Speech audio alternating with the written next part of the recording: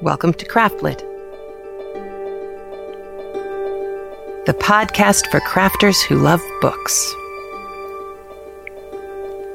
My name is Heather Ordover, and I'm podcasting from my corner of the Sonoran Desert, the Old Pueblo, Tucson, Arizona.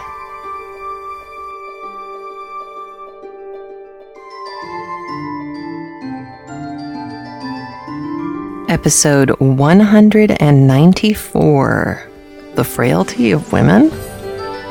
This episode of Craftlit is brought to you by Knitting Out Loud. Listen while you knit. You can find out more and see the entire catalog at knittingoutloud.com. Also, Knit Circus, the online magazine featuring 3 rings of knitting, sewing, and fun. You can see the latest issue at www.knitcircus.com. Also, holiday vacations in Craftlit this year take you to the gorgeousness that is Massachusetts in the fall. Starting in Boston and ending in Rhinebeck, this trip is already a quarter of the way sold before we've even released the brochure officially. So, if you are at all interested, please go to the website, click on the link in the upper right-hand corner. That's craftlit.com, and that will take you to the info page. You can call and talk to Diane, make a $200 per person deposit, and that is fully refundable until August 8th. That's when the final payment is due.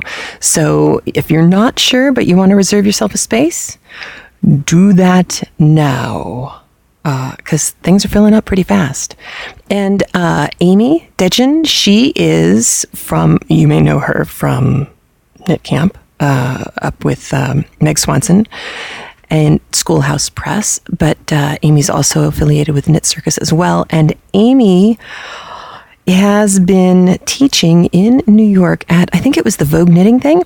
And I know this, not only because I know Amy, but I know this because one of our listeners took a class from Amy and Meg and said it was the most amazing experience of her life. So if you don't know Amy, you should know Amy. That's all I'm saying. She is spectacular and a riot. We could not stop laughing when we were at Sock Summit. So I'm very excited. And haven't heard back. Don't know about Sock Summit. I got my application in almost 12 hours late because of the bloody garage sale on this end. So I have no idea if I'll be teaching at Sock Summit this year or not. I hope so. But we will see.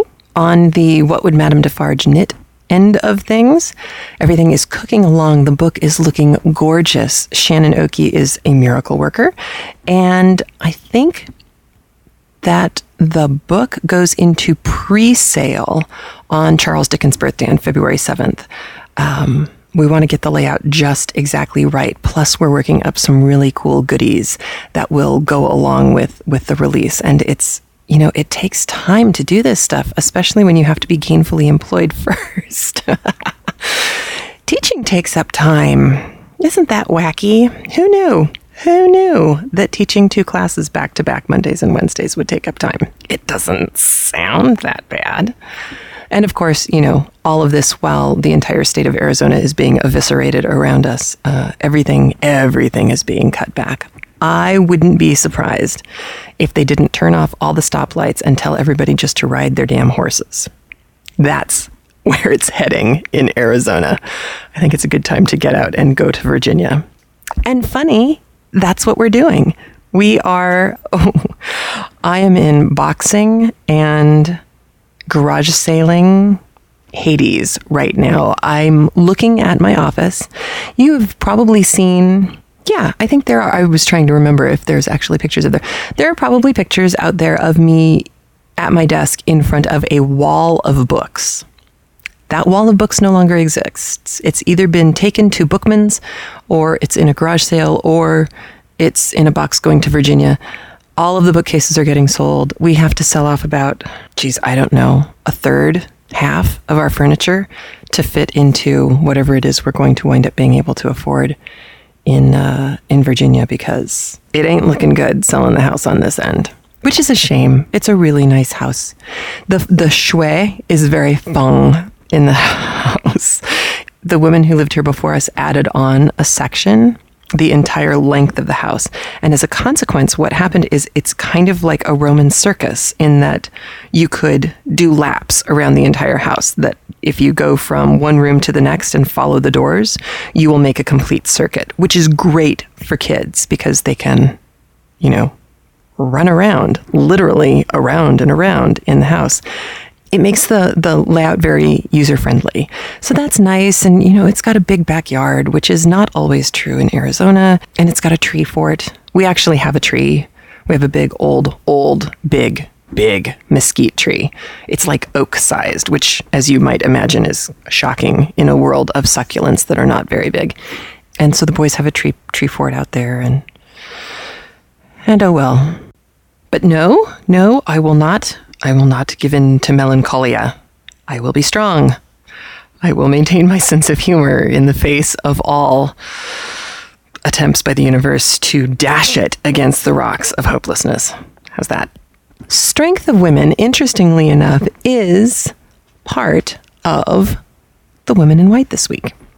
So I will be getting to that shortly, because in my crafting life, as you might well imagine, most things are being boxed. I'm also going to have to sell some things. I'm going to have to sell my weaving loom, which is a baby Mac. I'm going to have to sell the warping board. I'm going to have to, I think, sell the journey wheel, which I'm very sad about because it's a beautiful piece of machinery. There's other stuff I have tons of fibers. So what I'm doing in the afternoons now every day is I'm doing 2 or 3 bats, and I'm just taking this random fiber that I've got that I got in a trade 3 or 4 years ago, and I'm just making multicolor bats. And it's going to be kind of springy, fluffy yarn. It's not going to be particularly silky soft or even good for worsted yarn. It is definitely going to be lofty yarn, whatever it winds up being. But I actually think this stuff would be pretty darn good for socks because it's a sturdy. I can't tell if it's a Romney. It's definitely not Coopworth. It's on the soft side of wiry. It's not Wensleydale. I'm not sure what it is at all. It's mystery fiber. And it's going to make some really interesting kind of thick, thin, lumpy, bumpy. If I get a chance to spin some up, I will throw a picture up. This is all a long way of saying, if you're interested in buying any of these things, let me know, because otherwise I'm going to put them up in the garage sale. I'll Craigslist them and then have them available at the garage sale. Shipping is going to be a nightmare no matter what, but there it is. What can you do? I have to unload some of this stuff because there simply will not be room for it. On the unloading things theme, don't forget that this month, if you donate to Craftlit, you will be put in the drawing for 5 skeins of really gorgeous worsted weight 100% superwash merino yarn from neighborhoodfiberco.com. This is in colorway Grant Circle. I put a picture up in last week's show notes that came out way redder. It goes from a very nice pink to a really wonderful crimson. It's kind of multicolorish. And 5 skeins, let's see, they're 98 yards apiece. So almost just shy of 500 yards of worsted weight. 4.5 to 5 stitches per inch on US size 6 to 8 needles.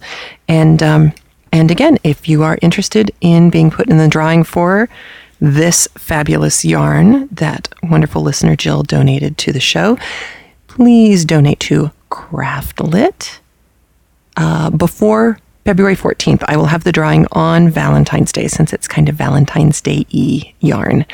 And to donate, go to craftlit.com and you will see a button that will allow you to donate via PayPal. And to those of you who have already donated, thank you so, so much. Your donations in these difficult times mean the world to me, and literally mean the difference between me being able to afford to pay for the feed and not. And so I really do thank all of you for your generous donations and your support of the show. I am still designing a hat and mittens for an upcoming book from Voyager Press, and it's coming out beautifully, but it's taking so much time not because it's taking so much time, but because there is so little time to devote to said knitting. So the designs are written, the patterns are written. Right now it's just the knitting, which is taking forever. So that is kind of a drag, and I still have Christmas knitting to do. I have socks for my 2 brothers-in-law that I can't remember if I told you. I put together a huge bag of sock yarn that I have, and I gave it in a bag to the 2 of them. Their names were on it, on the bag, and it said, okay, pick the yarn you want to have be socks for you.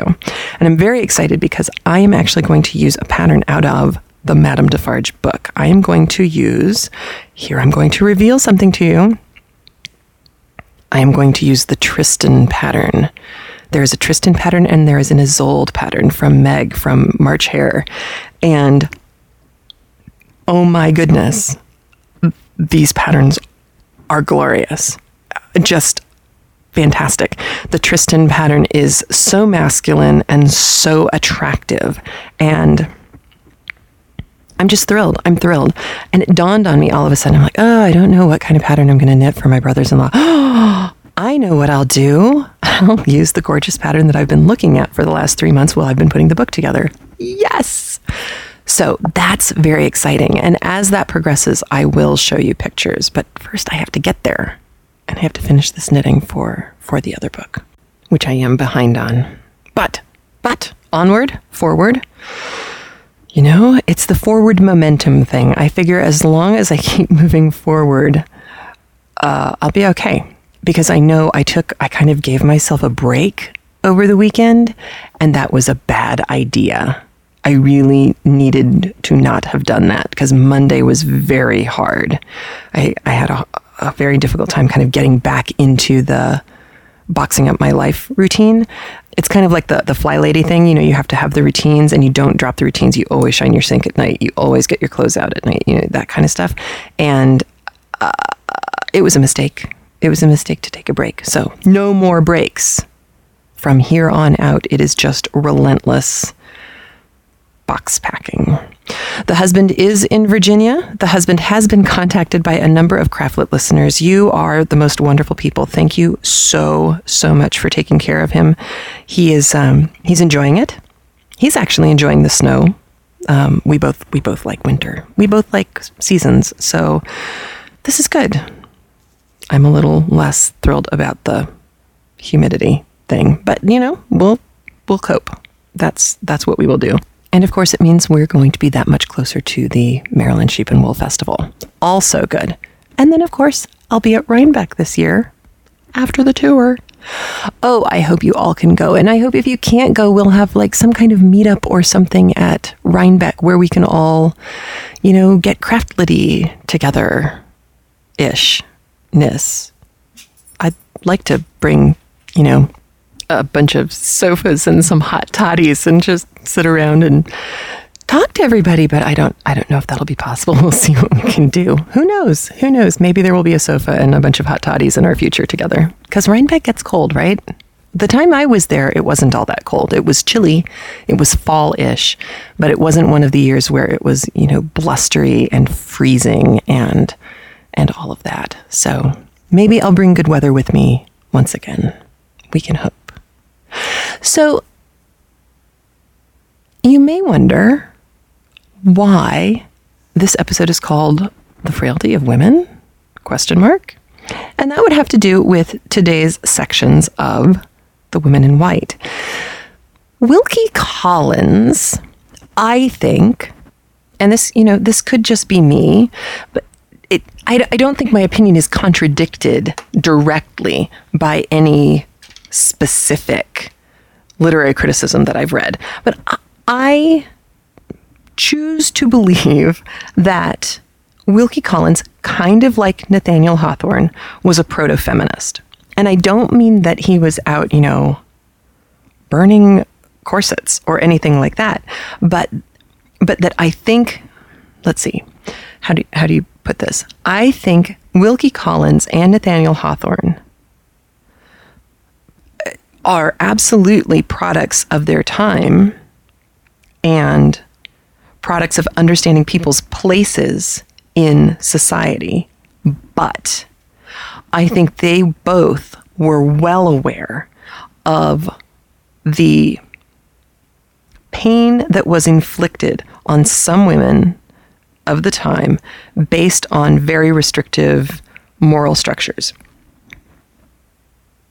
What do I mean by that? What I mean is, it's hard to blame Hester for having a relationship with Dimmesdale when her own husband, who she never loved in the first place, has been missing for 2 years, and she's alone in a very cold and scary new world. It's hard to look at someone in that situation and go, wow, skanky behavior. You can empathize with Hester, and then you can be appalled at her treatment, by the two-faced nature of her treatment from like the Good Wives, the ironically named Good Wives. Okay, so Wilkie Collins, so far you've only met Walter Hartright, but you are about to meet the women. No, I take that back. You're about to meet one woman, a very important woman, and then you're going to meet her uncle. And the thing that is so fascinating about this woman who you're about to meet is her description. I mean, she's fascinating later on for lots of different reasons, but in this particular chapter, listen so closely to the way Hartright describes her. And then listen to what she says about herself and about women.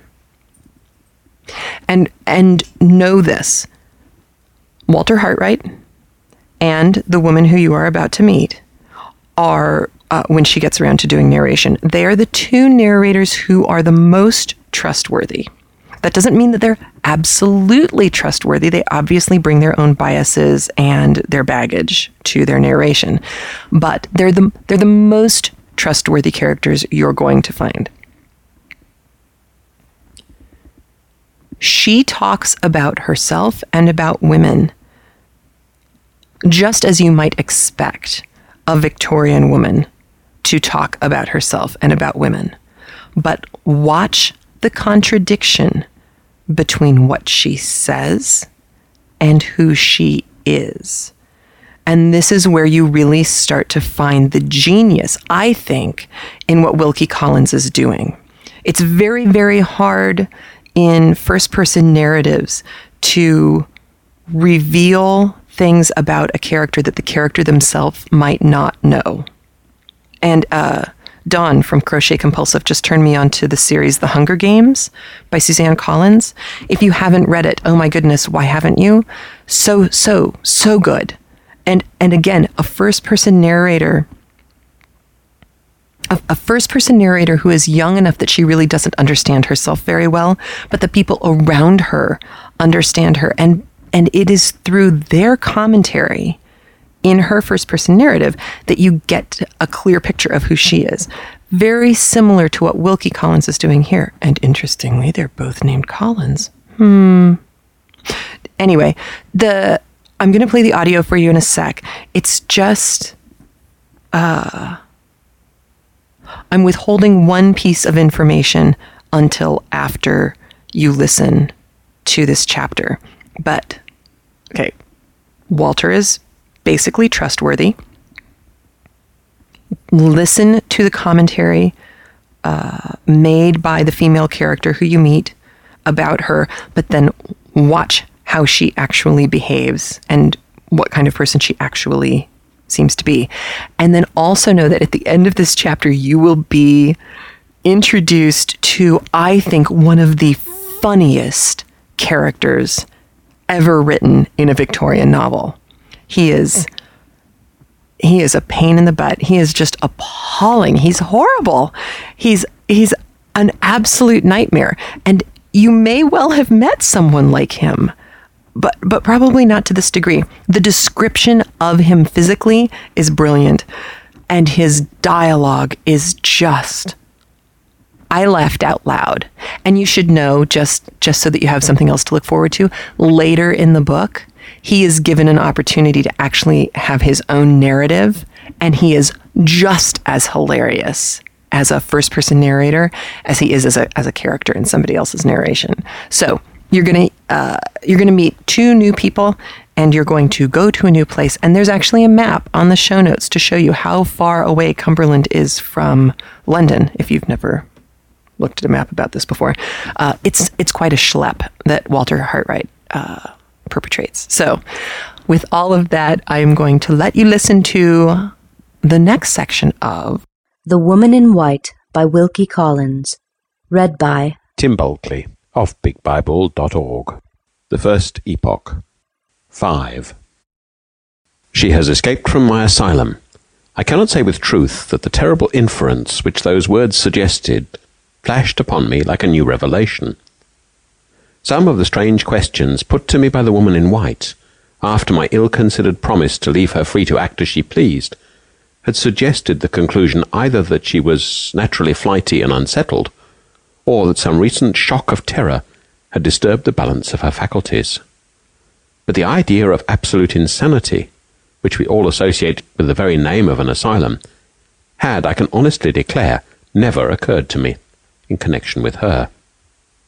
I'd seen nothing in her language or her actions to justify it at the time, and even with the new light thrown on her by the words which the stranger had addressed to the policeman, I could see nothing to justify it now. What had I done? Assisted the victim of the most horrible of all false imprisonments to escape, or cast loose on the wide world of London an unfortunate creature whose actions it was my duty and every man's duty mercifully to control? I turned, sick at heart, when the question occurred to me, and when I felt self-reproachfully that it was asked too late. In the disturbed state of my mind, it was useless to think of going to bed, when I at last got back to my chambers in Clement's Inn. Before many hours elapsed, it would be necessary to start on my journey to Cumberland. I sat down and tried, first to sketch, then to read. But the woman in white got between me and my pencil, between me and my book. Had the forlorn creature come to any harm? That was my first thought, though I shrank selfishly from confronting it. Other thoughts followed, on which it was less harrowing to dwell. Where had she stopped the cab? What had become of her now? Had she been traced and captured by the men in the chaise? Or was she still capable of controlling her own actions, and were we two following our widely parted roads towards one point in the mysterious future, at which we were to meet once more? It was a relief when the hour came to lock my door, to bid farewell to London pursuits, London pupils, and London friends, and to be in movement again, towards new interests and a new life. Even the bustle and confusion at the railway terminus, so wearisome and bewildering at other times, roused me and did me good. My travelling instructions directed me to go to Carlisle, and then to diverge by a branch railway which ran in the direction of the coast. As a misfortune to begin with, our engine broke down between Lancaster and Carlisle. The delay occasioned by this accident caused me to be too late for the branch train, by which I was to have gone on immediately. I had to wait some hours, and when a later train finally deposited me at the nearest station to Limmeridge House, it was past 10, and the night was so dark that I could hardly see my way to the pony chaise which Mr. Fairley had ordered to be waiting for me. The driver was evidently discomposed by the lateness of my arrival. He was in that state of highly respectful sulkiness which is peculiar to English servants. We drove away slowly through the darkness in perfect silence. The roads were bad, and the dense obscurity of the night increased the difficulty of getting over the ground quickly. It was, by my watch, nearly an hour and a half from the time of our leaving the station before I heard the sound of the sea in the distance and the crunch of our wheels on a smooth gravel drive. We passed one gate before entering the drive, and we passed another before we drew up at the house. I was received by a solemn manservant out of livery, was informed that the family had retired for the night, and was then led to a large and lofty room where my supper was awaiting me, in a forlorn manner, at one extremity of a lonesome mahogany wilderness of a dining table. I was too tired and out of spirits to eat or drink much. especially with the solemn servant waiting on me as elaborately as if a small dinner party had arrived at the house instead of a solitary man. In a quarter of an hour I was ready to be taken up to my bedchamber. The solemn servant conducted me into a prettily furnished room and said, "Breakfast at 9 o'clock, sir." Looked all around him to see that everything was in its proper place, and noiselessly withdrew. What should I see in my dreams tonight? I thought to myself as I put out the candle. The woman in white, or the unknown inhabitants of this Cumberland mansion? It was a strange sensation to be sleeping in the house, like a friend of the family, and yet not to know one of the inmates, even by sight. 6. When I arose the next morning and drew my blind, the sea opened before me joyously under the broad August sunlight, and the distant coast of Scotland fringed the horizon with its lines of melting blue. The view was such a surprise, and such a change to me after my weary London experience of brick and mortar landscape, that I seemed to burst into a new life and a new set of thoughts the moment I looked at it. A confused sensation of having suddenly lost my familiarity with the past, without acquiring any additional clearness of idea in reference to the present or the future, took possession of my mind. Circumstances that were but a few days old faded back in my memory, as if they had happened months and months since. Pesca's quaint announcement of the means by which he had produced me my present employment, the farewell evening I had passed with my mother and sister, even my mysterious adventure on the way home from Hampstead, all had become like events which might have occurred in some former epoch of my existence. Although the woman in white was still in my mind, the image of her seemed to have grown dull and faint already. A little before 9 o'clock I descended to the ground floor of the house. The solemn manservant of the night before met me wandering along the passages, and compassionately showed me the way to the breakfast-room. My first glance around me, as the man opened the door, disclosed a well-furnished breakfast-table standing in the middle of a long room with many windows in it. I looked from the table to the window furthest from me, and saw a lady standing at it, with her back turned toward me. The instant my eyes rested on her, I was struck by the rare beauty of her form, and by the unaffected grace of her attitude. Her figure was tall, yet not too tall, comely and well-developed, yet not fat. Her head set on her shoulders with an easy, pliant firmness. Her waist, perfection in the eyes of a man, for it occupied its natural place. It filled out its natural circle. It was visible and delightfully undeformed by stays. She had not heard my entrance into the room, and I allowed myself the luxury of admiring her for a few moments, before I moved one of the chairs near me, as the least embarrassing means of attracting her attention. She turned towards me immediately, the easy elegance of every movement of her limbs and body, as soon as she began to advance from the far end of the room, set me in a flutter of expectation to see her face clearly. She left the window, and I said to myself, "The lady is dark." She moved forward a few steps, and I said to myself, "The lady is young." She approached nearer, and I said to myself, with a sense of surprise which words fail me to express, "The lady is ugly." Never was the old conventional maxim that nature cannot err more flatly contradicted. Never was the fair promise of a lovely figure more strangely and startlingly belied by the face and head that crowned it. The lady's complexion was almost swarthy, and dark down on her upper lip was almost a moustache. She had a large, firm, masculine mouth and jaw, prominent, piercing, resolute brown eyes, and thick, coal-black hair, growing unusually low down on her forehead. Her expression, bright, frank, and intelligent, appealed, while she was silent, to be altogether wanting in those feminine attractions of gentleness and pliability, without which the beauty of the handsomest woman alive is beauty incomplete. To see such a face as this, set on shoulders that a sculptor would have longed to model, to be charmed by the modest graces of action through which the symmetrical limbs betrayed their beauty when they moved, and then to be almost repelled by the masculine form and masculine look of the features, in which the perfectly shaped figure ended, was to feel a sensation oddly akin to the helpless discomfort familiar to us all in sleep, when we recognize yet cannot reconcile the anomalies and contradictions of a dream. "Mr. Hartright," said the lady interrogatively, her dark face lighting up with a smile, and softening and growing womanly the moment she began to speak. "We resigned all hope of you last night, and went to bed as usual.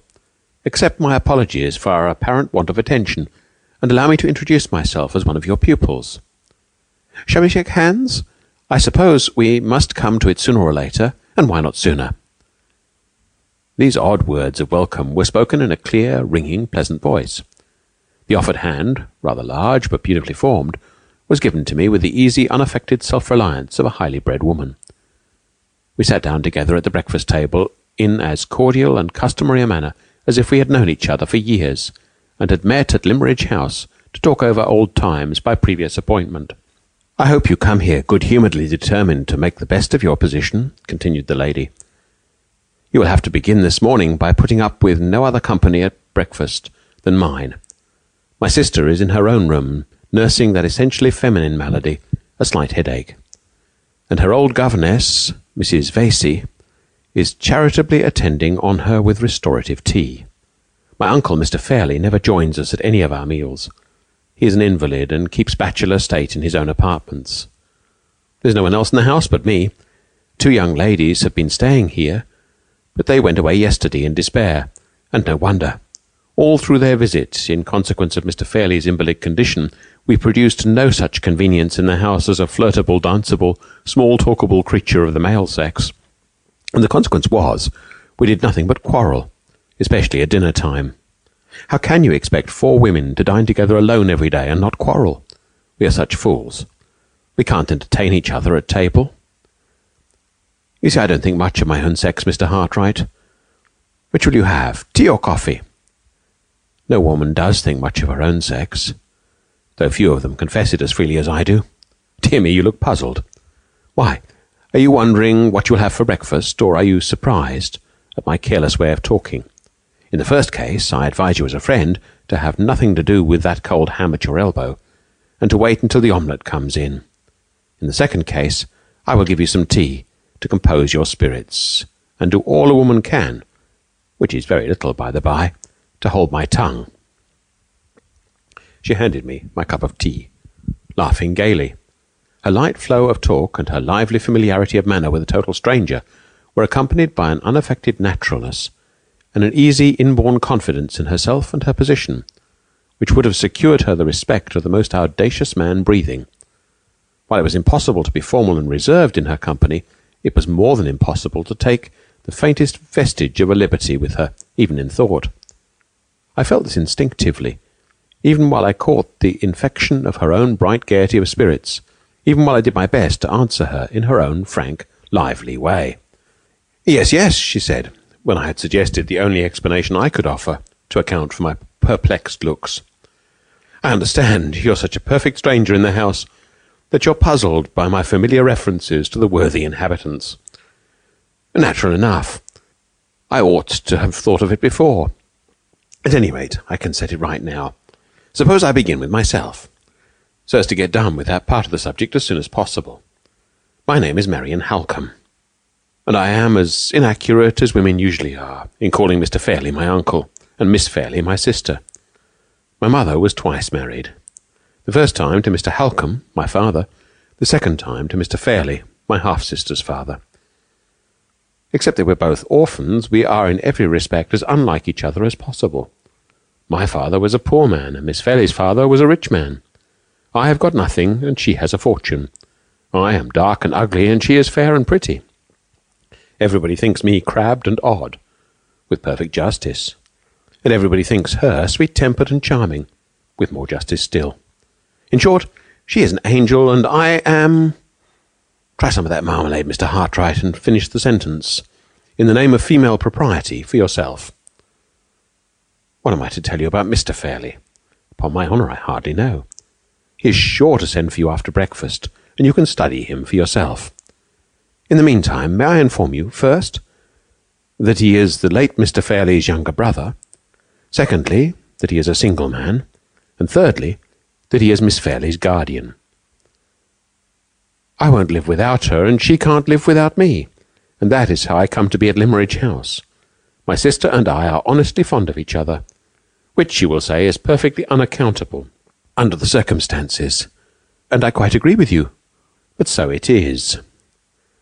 You must please both of us, Mr. Hartright, or please neither of us. And what is still more trying, you will be thrown entirely upon our society. Mrs. Vesey is an excellent person who possesses all the cardinal virtues, and counts for nothing. Mr. Fairley is too great an invalid to be a companion for anybody. I don't know what is the matter with him, and the doctors don't know what is the matter with him, and he doesn't know himself what is the matter with him. We all say it's on the nerves, and we none of us know what we mean when we say it. However, I advise you to humour his little peculiarities when you see him today. Admire his collection of coins, prints, and watercolour drawings, and you will win his heart. Upon my word, if you can be contented with a quiet country life, I don't see why you should not get on very well here. From breakfast to lunch, Mr. Fairley's drawings will occupy you. After lunch, Miss Fairley and I shoulder our sketchbooks and go out to misrepresent nature under your directions. Drawing is her favourite whim, mind, not mine. Women can't draw. Their minds are too flighty. Their eyes are too inattentive. No matter, my sister likes it, and so I waste paint and spoil paper for her sake, as composedly as any woman in England. As for the evenings, I think we can help you through them. Miss Fairley plays delightfully. For my own poor part, I don't know one note of music from the other, but I can match you at chess, backgammon, escarte, and with the inevitable female drawbacks, even at billiards as well. What do you think of the programme? Can you reconcile yourself to our quiet, regular life? Or do you mean to be restless and secretly thirst for change and adventure in the humdrum atmosphere of Limmeridge House? She had run on thus far in her graceful, bantering way, with no other interruptions on my part than the unimportant replies which politeness required of me. The turn of the expression, however, in her last question, or rather the one chance word adventure, lightly as it fell from her lips, recalled my thoughts to my meeting with the woman in white, and urged me to discover the connection which the stranger's own reference to Mrs. Fairley informed me must once have existed between the nameless fugitive from the asylum and the former mistress of Limmeridge House. Even if I were the most restless of mankind, I said, I should be in no danger of thirsting after adventures for some time to come. The very night before I arrived at this house, I met with an adventure. And the wonder and excitement of it, I can assure you, Miss Halcombe, will last me for the whole term of my stay in Cumberland, if not for a much longer period. You don't say so, Mr. Hartright. May I hear it? You have a claim to hear it. The chief person in the adventure was a total stranger to me, but may perhaps be a total stranger to you. But she certainly mentioned the name of the late Mrs. Fairley, in terms of the sincerest gratitude and regard. Mention my mother's name? You interest me indescribably. Pray go on. I at once related the circumstances under which I had met the woman in white, exactly as they had occurred, and I repeated what she had said to me about Mrs. Fairley and Limmeridge House, word for word. Miss Halcombe's bright, resolute eyes looked eagerly into mine, from the beginning of the narrative to the end. Her face expressed vivid interest and astonishment, but nothing more. She was evidently as far from knowing any clue to the mystery as I was myself. "Are you quite sure of those words referring to my mother?" she asked. "Quite sure," I replied. "Whoever she may be, the woman was once at school in the village of Limmeridge, was treated with especial kindness by Mrs. Fairley, and in grateful remembrance of that kindness, feels an affectionate interest in all surviving members of the family. She knew that Mrs. Fairley and her husband were both dead, and spoke of Miss Fairley as if they had known each other when they were children. You said, I think, that she denied belonging to this place." "Yes, she told me she came from Hampshire." "And you entirely failed to find out her name?" "Entirely." "Very strange. I think you're quite justified, Mr. Hartright, in giving the poor creature her liberty, for she seems to have done nothing in your presence to show herself unfit to enjoy it. But I wish you'd been a little more resolute in finding out her name. We must really clear up this mystery in some way. You'd better not speak of it yet to Mr. Fairley or to my sister. They are both of them, I'm certain, quite as ignorant of who the woman is, or of what her past history in connection with us can be, as I am myself. But they are also, in widely different ways, rather nervous and sensitive, and you'd only fidget one and alarm the other to no purpose. As for myself, I am all aflame with curiosity, and I devote my whole energies to the business of discovery from this moment. When my mother came here after her second marriage, she certainly established the village school just as it exists at the present time. But the old teachers are all dead or gone elsewhere, and no enlightenment is to be hoped for from that quarter. The only other alternative I can think of—" At this point we were interrupted by the entrance of a servant, with a message from Mr. Fairley, intimating that he would be glad to see me as soon as I had done breakfast. "Wait in the hall," said Miss Holcombe, answering the servant for me in her quick, ready way. "Mr. Hartright will come out directly. I was about to say," she went on, addressing me again, "that my sister and I have a large collection of my mother's letters, addressed to my father and to hers. In the absence of any other means of getting information, I'll pass the morning in looking over my mother's correspondence with Mr. Fairley. He was fond of London and was constantly away from his country home, and she was accustomed at such times to write and report to him how things went on at Limmeridge. Her letters are full of references to the school in which she took so strong an interest, and I think it more than likely that I may have discovered something when we meet again. The luncheon hour is 2, Mr. Hartright. I shall have the pleasure of introducing you to my sister at that time. We will occupy the afternoon in driving round the neighbourhood and showing you all our pet points of view. Till 2 o'clock, then. Farewell." She nodded to me with the lively grace, the delightful refinement of familiarity which characterized all that she did and all that she said, and disappeared by a door at the lower end of the room. As soon as she had left me, I turned my steps towards the hall, followed the servant, on my way for the first time to the presence of Mr. Fairley. 7. My conductor led me upstairs into a passage which took us back to the bedchamber in which I had slept during the past night, and opening the door next to it, begged me to look in. "I have my master's orders to show you your own sitting-room, sir," said the man, "and to inquire if you approve of the situation and the light." I must have been hard to please indeed if I had not approved of the room, and of everything about it. The bow window looked out on the same lovely view which I had admired in the morning from my bedroom. The furniture was the perfection of luxury and beauty. The table in the centre was bright with gaily bound books, elegant conveniences for writing, and beautiful flowers. The second table near the window was covered with all the necessary materials for mounting watercolour drawings, and had a little easel attached to it, which I could expand or fold up at will. The walls were hung with gaily tinted chintz, and the floor was spread with Indian matting in maize colour and red. It was the prettiest and most luxurious little sitting-room I had ever seen, and I admired it with the warmest enthusiasm.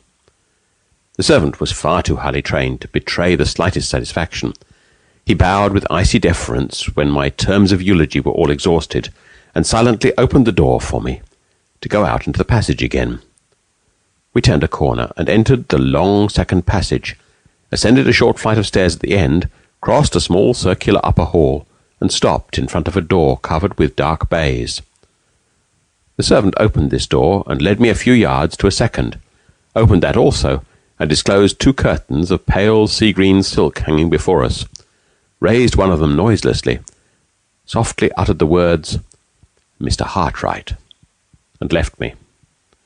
I found myself in a large, lofty room with a magnificent carved ceiling, and with carpet all over the floor, so thick and soft that it felt like piles of velvet under my feet. One side of the room was occupied by a long bookcase of some rare inlaid wood that was quite new to me. It was not more than 6 feet high, and the top was adorned with statuettes in marble, ranged at regular distances one from the other. On the opposite side stood 2 antique cabinets, and between them and above them hung a picture of the Virgin and Child, protected by glass and bearing Raphael's name on the gilt tablet at the bottom of the frame. On my right hand and on my left, as I stood inside the door, were chiffoniere and little stands in buhl and marqueterie, loaded with figures in Dresden china, with rare vases, ivory ornaments, and toys and curiosities that sparkled at all points with gold, silver, and precious stones. At the lower end of the room opposite to me, the windows were concealed, and the sunlight was tempered by large blinds of the same pale sea-green colour as the curtains over the door. The light thus produced was deliciously soft, mysterious, and subdued. It fell equally upon all the objects in the room, and it helped to intensify the deep silence and the air of profound seclusion that possessed the place. And it surrounded with an appropriate halo of repose the solitary figure of the master of the house, leaning back, listlessly composed, in a large easy chair with a reading easel fastened on one of its arms, and a little table on the other.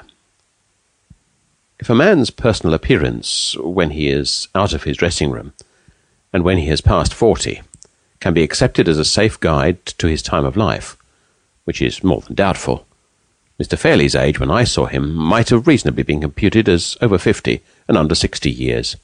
His beardless face was thin, worn, and transparently pale, but not wrinkled. His nose was high and hooked. His eyes were of a dim greyish blue, large, prominent, and rather red around the rims of the eyelids.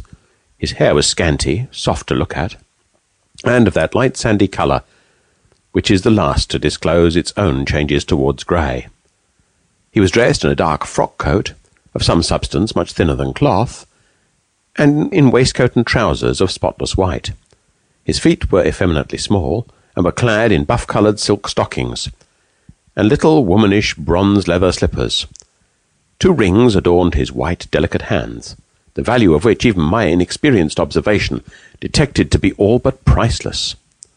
Upon the whole, he had a frail, languidly fretful, over-refined look, something singularly and unpleasantly delicate in its association with a man, and at the same time something which could by no possibility have looked natural and appropriate if it had been transferred to the personal appearance of a woman. My morning's experience with Miss Halcombe had predisposed me to be pleased with everybody in the house, but my sympathies shut themselves up resolutely at the first sight of Mr. Fairlie. On approaching nearer to him, I discovered that he was not so entirely without occupation as I had first supposed.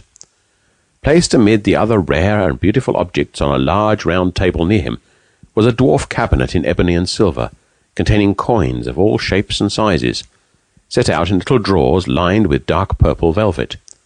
One of these drawers lay on the small table attached to his chair, and near it were some tiny jeweller's brushes, a wash-leather stump, and a little bottle of liquid, all waiting to be used in various ways for the removal of any accidental impurities which might be discovered on the coins.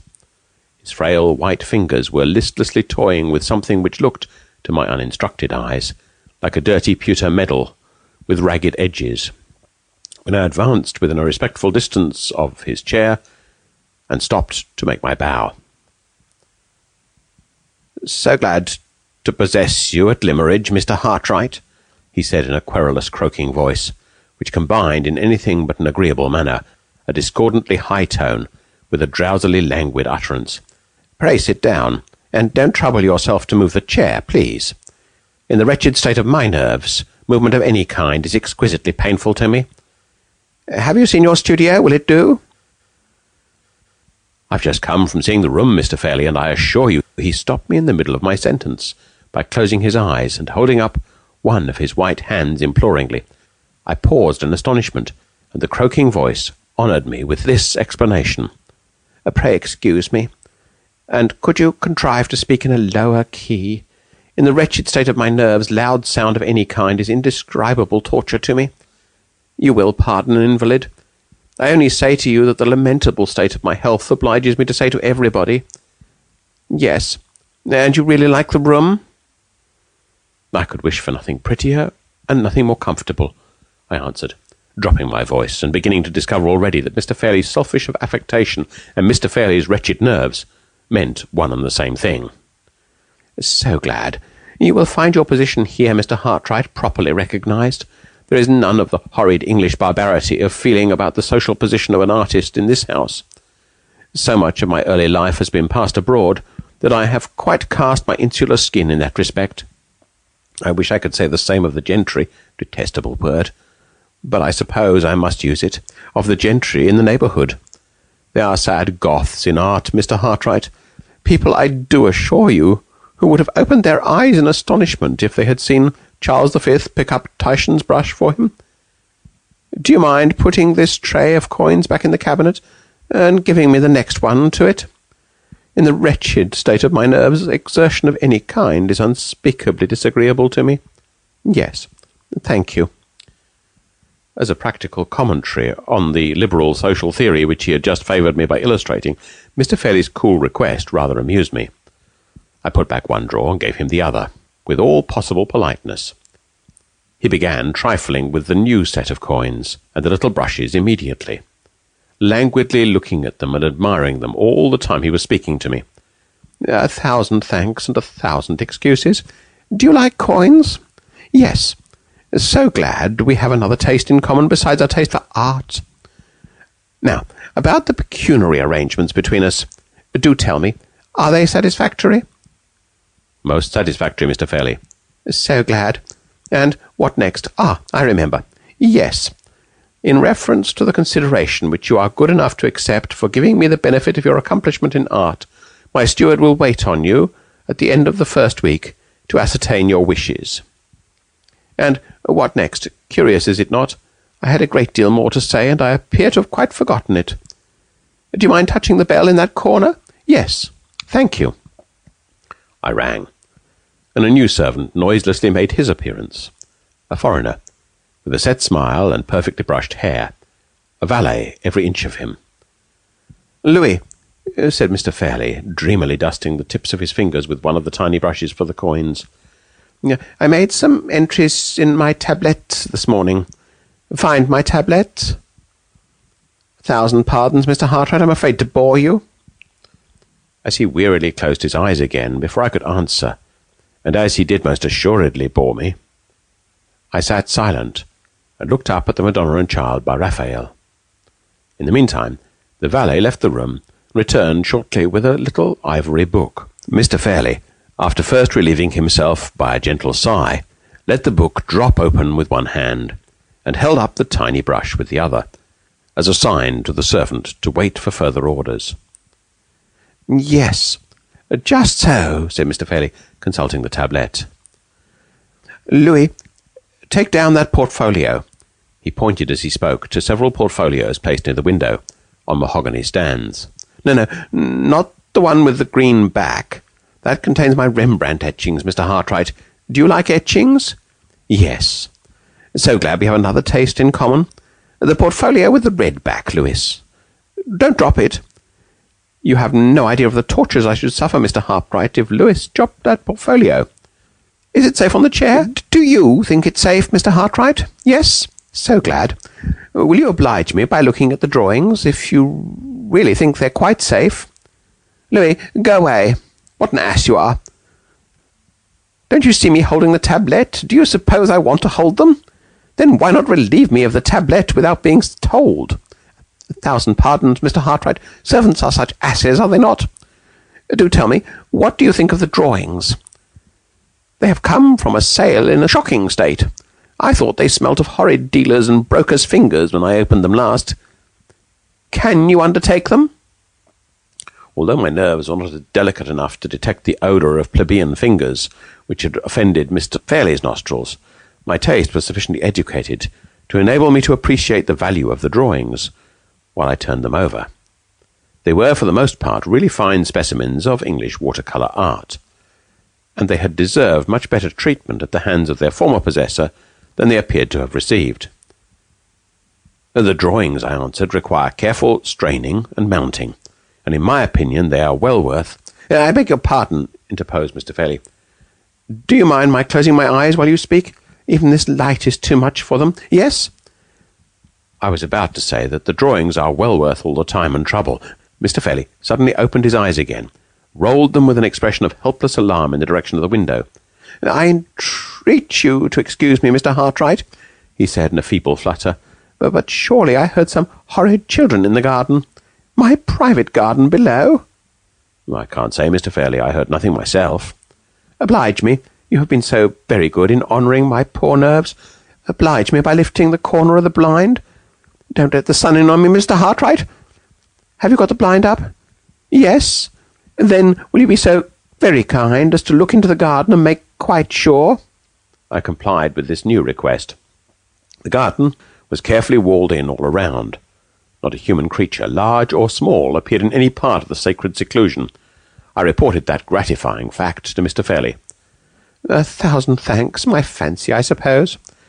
There are no children, thank heaven, in the house, but the servants, persons born without nerves, will encourage the children from the village. Such brats!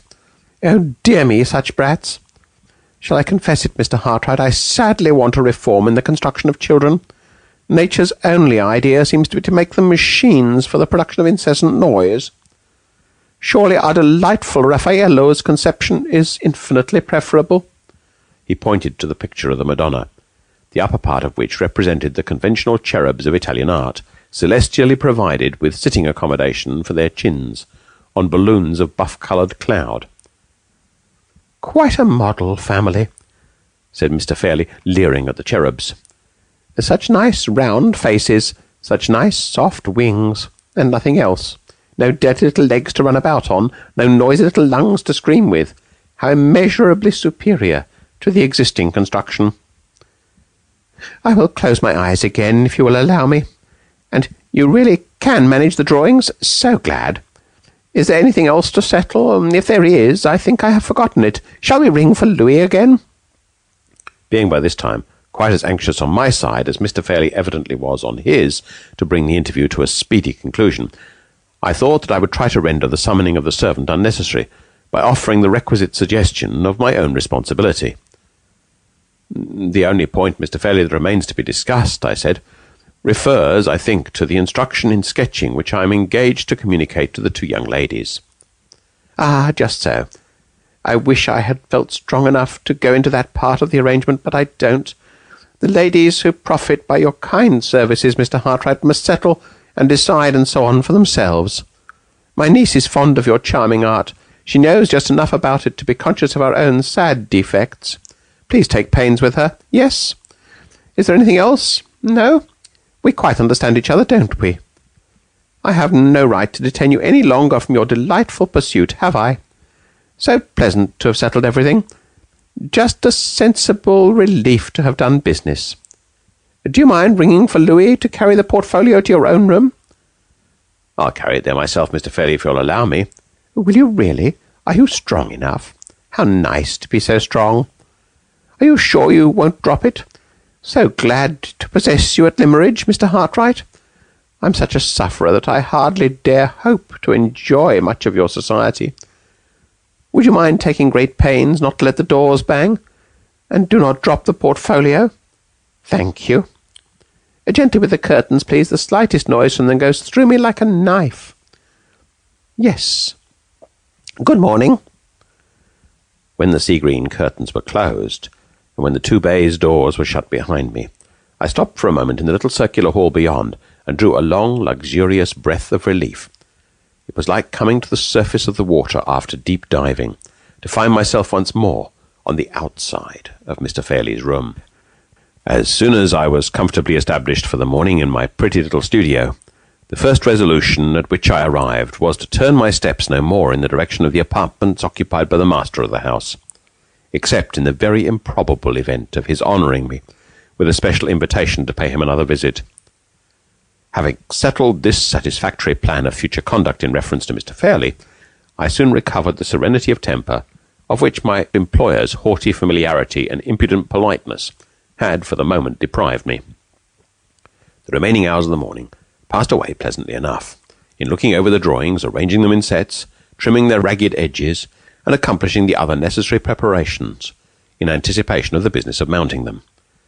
I ought, perhaps, to have made more progress than this, but as the luncheon time drew near, I grew restless and unsettled, and felt unable to fix my attention on work, even though that work was only of the humble manual kind. At 2 o'clock I descended again to the breakfast-room, a little anxiously.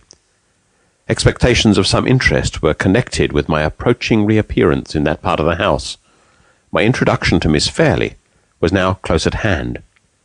And if Miss Halcombe's search through her mother's letters had produced the result which she anticipated, the time had come for clearing up the mystery of the woman in white.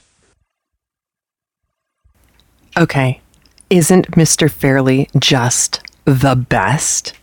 What a pain. Oh my gosh. And his treatment of the servants and what he said, he just cracks me up. And Marion, isn't Marion fascinating? And now we kind of see the mystery start to grow. It's not just this mysterious appearance of the woman in the street out of nowhere, wearing all white. But now there's actually a connection that Hartwright has found himself twisted up in the center of. Now, it shouldn't surprise you that Bram Stoker read A Woman in White, loved the book, and then used this same kind of epistolary technique with Dracula. You see some of that same sort of surprise and, oh, what an amazing coincidence kind of build to the Dracula story that you see here. And, you know, someday we will get around to doing Dracula because we just have to, right? I mean, it's Dracula. So I said I was withholding a piece of information. It is a very specific piece of information, and it is this. From what I have read, there was an actual model for Marion Halcombe. Wilkie Collins was friends with George Elliot. Now, you may not know George Elliot. George Elliot was a female writer. She wrote Middlemarch and Mill on the Floss, and Daniel Deronda, and a bunch of other things. She had quite an interesting and shocking life at the time. And it's interesting because Wilkie Collins had his own kind of long-term affair / marriage-ishness in his life. She did much the same as a woman. And eventually I think she had to go to Weimar, Germany to continue that relationship. But, they weren't, it was very interesting because it seems at least she wasn't like libertine in this. She was not an attractive woman.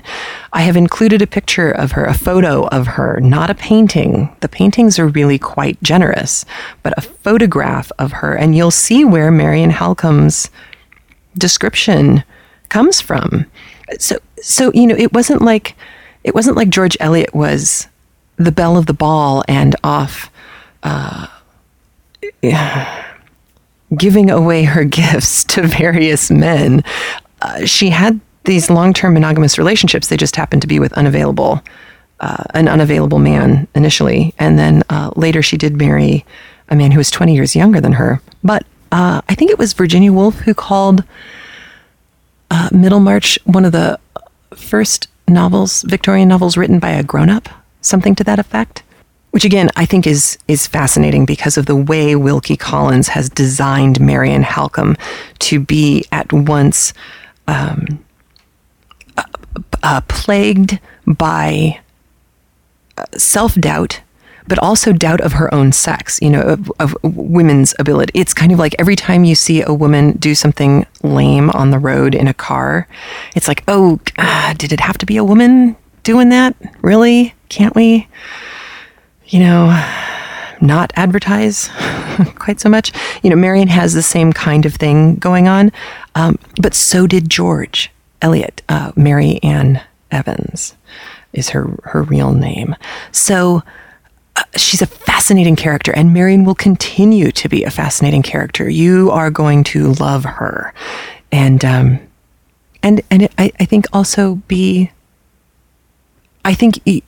I found myself coming to care for Marion as I would a sister, and there are parts of the book where Collins puts her in situations that actually make me sad.